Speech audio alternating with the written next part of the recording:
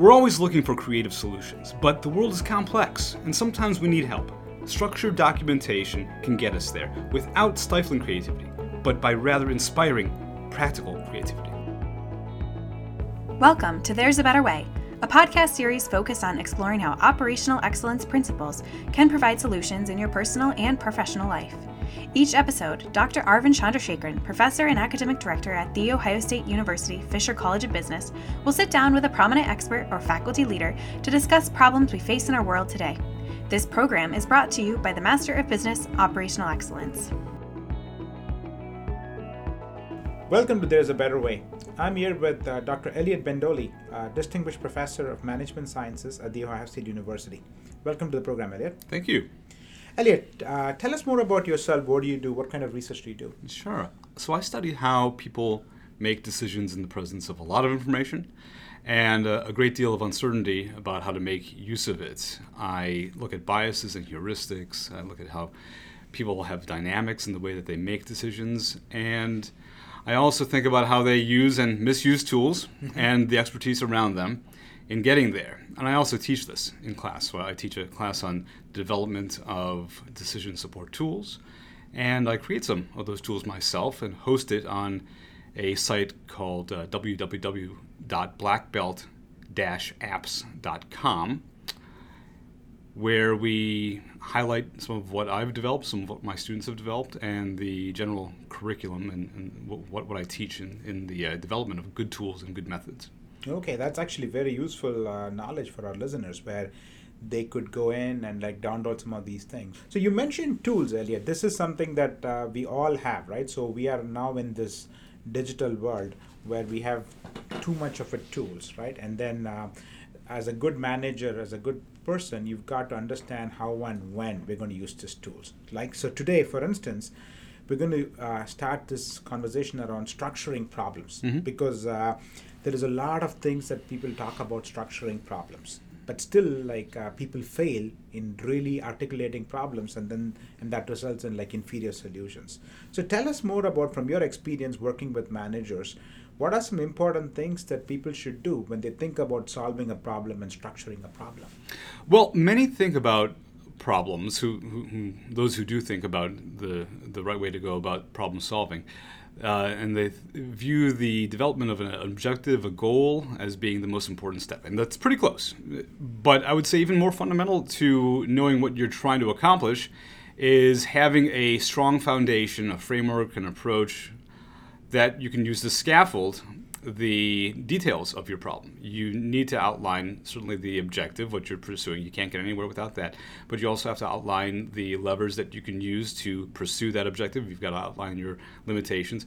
There are a lot of frameworks out there. I tend to recommend to my students and those in practice something called the outcome cycle, and along with it an associated systems-oriented A3 and analysis decision tree. But no matter what framework or approach you use, you've got to make sure that it allows you the opportunity to document your ideas and to revise those ideas, because you're going to want to revise those ideas down the road. Okay, so in terms of ideas, again, the ideas change because you develop ideas, you test ideas, you refine ideas, so the whole idea, right? That's right. So yes. Tell us more about this outcome cycles, because it's new to me actually as an audience. What does this framework do? So the framework is one part documentation, which allows you to outline the facts and really pushes you to consider what alternative objectives or goals you might be pursuing. Because there may be many. Look, we live in a complicated world, and we have many different pursuits that we might follow, and we have colleagues who have different interests and sometimes conflicting interests. We should document the goals that we and others could have and could improve upon.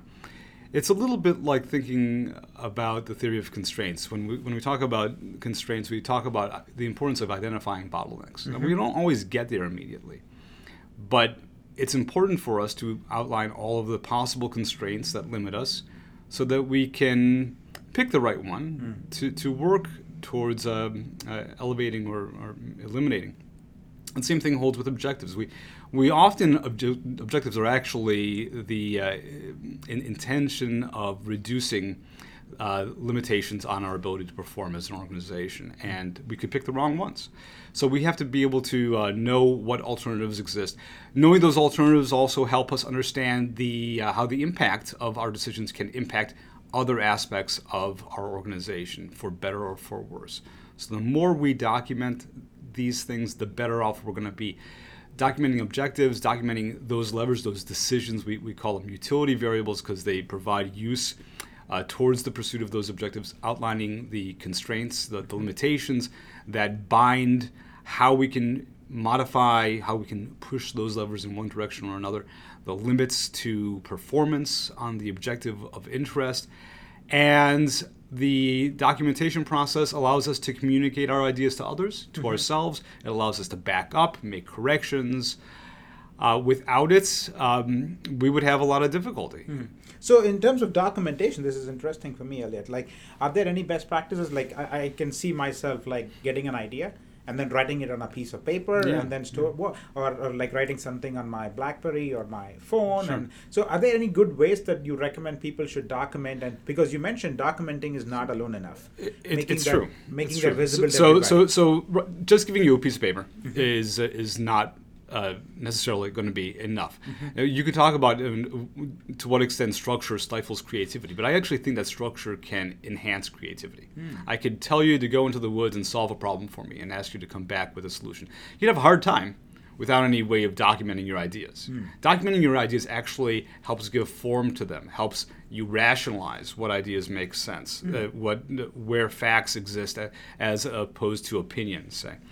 And giving you a structured approach to documenting is going to help. Also, making sure that you have a pencil instead of an indelible marker is important. I want you to make decisions about what the problem is and be able to correct those decisions as you think more about that. The structure that the outcome cycle, for example, advances is one in which you outline facts, you outline what you think are both the most relevant objective or goal, as well as other candidates. You list those candidates. That's a critical step in this documentation process.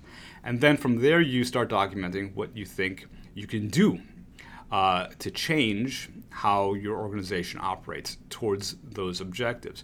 And again, you're going to put down what levers are obvious, and you're going to put down other candidates too, because who knows, you might want to go back to those. You might not think about needing to change them immediately, but as you evolve your thinking, you may want to return to those. And the same thing follows when, in the next stage, when you start outlining the constraints, the limitations, and the way in which decisions are in fact connected to outcomes, which may not be linear. They may not be strictly sequential. They may involve feedback loops. And all of this you need to write down. Okay. So you mentioned, this is, I'm getting to that point where you mentioned structure is actually useful for creativity, because I'm a firm believer in that. But I want to hear your thoughts on it, because oftentimes when I go and talk to a designer, when I go and talk to somebody who's working in that design space, they always say, oh, don't put structure in me. I've got to think outside the box. But then you're saying right now is, okay, structure can help you actually be more creative. Are there any specific examples that you can think of where you can see that structure helps creativity? Maybe if I turn the question around, and how can structure impede creativity? If you are working with a structure that that requires you to commit to decisions made early on and makes it difficult for you to return to those decisions, that would definitely stifle creativity. Incidentally, in the absence of a structure, we're going to make assumptions about what is important. And without actually going through the process of writing these ideas down, we reduce the extent to which we're processing these ideas and scrutinizing them. And so it makes it less likely, in the absence of documentation, for us to be critical of our own ideas. When we document things, when we write things up, and we anticipate others perhaps looking at our documentation, we are forced to come to terms with whether or not the assumptions that we are making are reasonable or not. When we don't document, we keep most of our information tacitly. We do not. It's not explicit to others, And so we can use a little bit of smoke and mirrors and get away with things that don't really make sense. And whether we're doing that deliberately or not, it does happen. Yeah. And so what documentation does is it inspires creativity. It also inspires rationalization. The best kinds of frameworks don't impede creativity, but inspire them. And it also makes sure that the creativity that we develop is useful. Yeah, and it allows you to communicate across different people, right? So I like this idea. In fact, I can see another way of thinking about documentation. It allows you to reflect. That's right. So That's once right. you write something, and I like this way of you saying that, don't write on an ink, write on a pencil so that you can right. That's actually the analogy. erase. Right. Correct. That's the analogy Yes. where Yeah. you say that I have an idea, I write it down, and that writing it down allows me to like communicate to my colleagues, my peers, but also writing it down allows me to reflect. And Exactly. maybe like reflecting on that idea, not immediately, but maybe 12 hours after you write it down, you might actually think differently. Yeah. That allows you to like go in a different direction. No, there's entire psychology studies on the importance of documenting and the value that we gain cognitively by the process of writing things down. And it applies here as well. Okay, that is great, Elliot. So let's talk about, again, going back to structuring problems. Documenting is very important.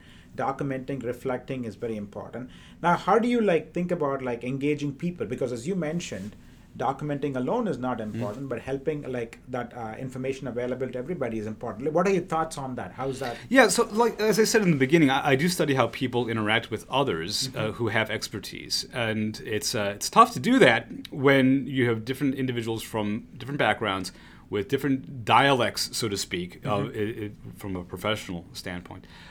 It's hard to sometimes communicate verbally your ideas and have them think about and process those ideas, because the words we use when we speak are different. In fact, they're different from the words we use when we write, too. When we write, we are also in the position to think about how others might view those words. And we can, again, correct them to make them more digestible by other audiences and other colleagues who have different ways of thinking of things. Those individuals looking at our documentation and our notes that we take also have a better position to be able to correct or advocate for different directions. And as we share our ideas with them in a very codified way, in a structured and codified way, they're going to have an easier time suggesting improvements on our ideas. And after all, we are making decisions not in a vacuum. We have other stakeholders with different objectives, again, and so helping us to prioritize what's important, helping us to avoid missteps that might inadvertently impact others in a bad way.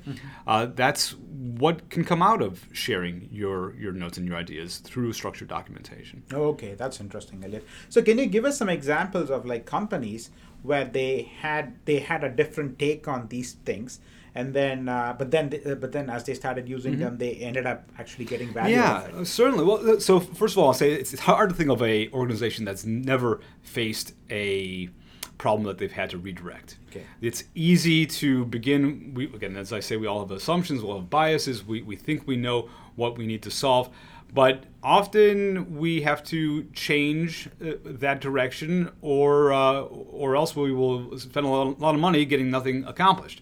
So I can think of, I'll list a couple of examples here. One is of an organization that manufactures consumer electronic goods, a range of these products, and at one point, they noticed that one of their items was being purchased and returned at a high frequency, and a whole bunch of different excuses were being given by the consumers for why the returns were taking place. They thought that perhaps it was a quality issue, so they spent time and effort looking into the quality of the product that was being returned. They even made some investments in improvements in the quick turnaround. Had no impact on the return rate of the product. They only found out by communicating with their retailers that it was a return process that took place when another product was out of stock, and when that other product came back in, that created this dynamic of return. It wasn't a quality issue at all. It was an inventory issue. And in fact, it was an inventory issue that wasn't even related to the product being returned. It was an inventory issue for a different product altogether Interesting. that was being substituted for. But they only discovered that because they were communicating with their retailer with this problem. They were trying to solve a problem by themselves, but in the absence of the input from that other party, they were not getting anywhere. Fortunately, they were open to change. They were open to going down a different path. And it's that openness that really makes for quick turnarounds in problem solving. That's very interesting. So can you think of, Elliot, like where some of these things can fail? So Yes, structure sure. and documenting are useful, as you mentioned. Allows you to communicate, allows you to reflect, allows you to go back and forth. Are there any too much of this? Are there any downsides where people can use this too much and fail? Well, I would say failure would be a case where you approach a problem-solving scenario and you don't come up with a solution that's tenable or has any kind of an impact, or it doesn't have the impact that in the direction that you'd hope it to have, or maybe it has negative consequences that you had not anticipated. So all of those are kinds of failures that can come out of problem solving. But I would say that the use of a structured documentation framework in itself would only be result in a failure if it's misused, if it's not used appropriately. One common failing is someone takes the structure, they start outlining the objectives or goals, they move immediately on to outlining the decisions that are available to modify, and they go through constraints, and they go through the documentation process in a strictly linear fashion, and when they get to the end, they stop. And they never take time to revise. They never take time to scrutinize. They never take time to take the input from others into consideration, maybe because they're never sharing this documentation with others. So the result may be that you get a prescription that is not, again, it's not tenable. It doesn't have a kind of an impact because the framework was not used appropriately. The appropriate use of the framework is, yes, documentation, but also revision. You've got to be willing to go back. It's tough. I know it's really tough for individuals to go back and admit they were wrong about something, but you have to be able to admit you're wrong and move on, because that's the only way you're going to get better. Yeah. So the framework is not one in which, or I should say any documentation framework, are not ones in which it's an assignment for someone to complete, and when you get done, you're done. No, it's a virtuous cycle. Okay. It's intended to be repetitive. I like this idea of, again, even like when documenting failures, as you said, that allows you to actually help you better. I mean, the easiest example I can think of in my mind is the whole evolution of Post-it notes. If you think about Post-it notes, the whole product came out from 3M because of a failure. Right. And not just because of a failure, but these two scientists were able to document what failed. So I like that idea of documenting not just allows you to creative solutions, but you come up with some things, you take through this linear cycle, and you end up with a failed idea. Absolutely. But having that documented allows you to develop new ideas. So a failed loop. That's right. Gave rise to a new objective. Yeah, exactly. And the new objective was, how do we produce these useful products in an effective way? Yeah. So, and it's the idea that we're never done improving. We're never done generating ideas.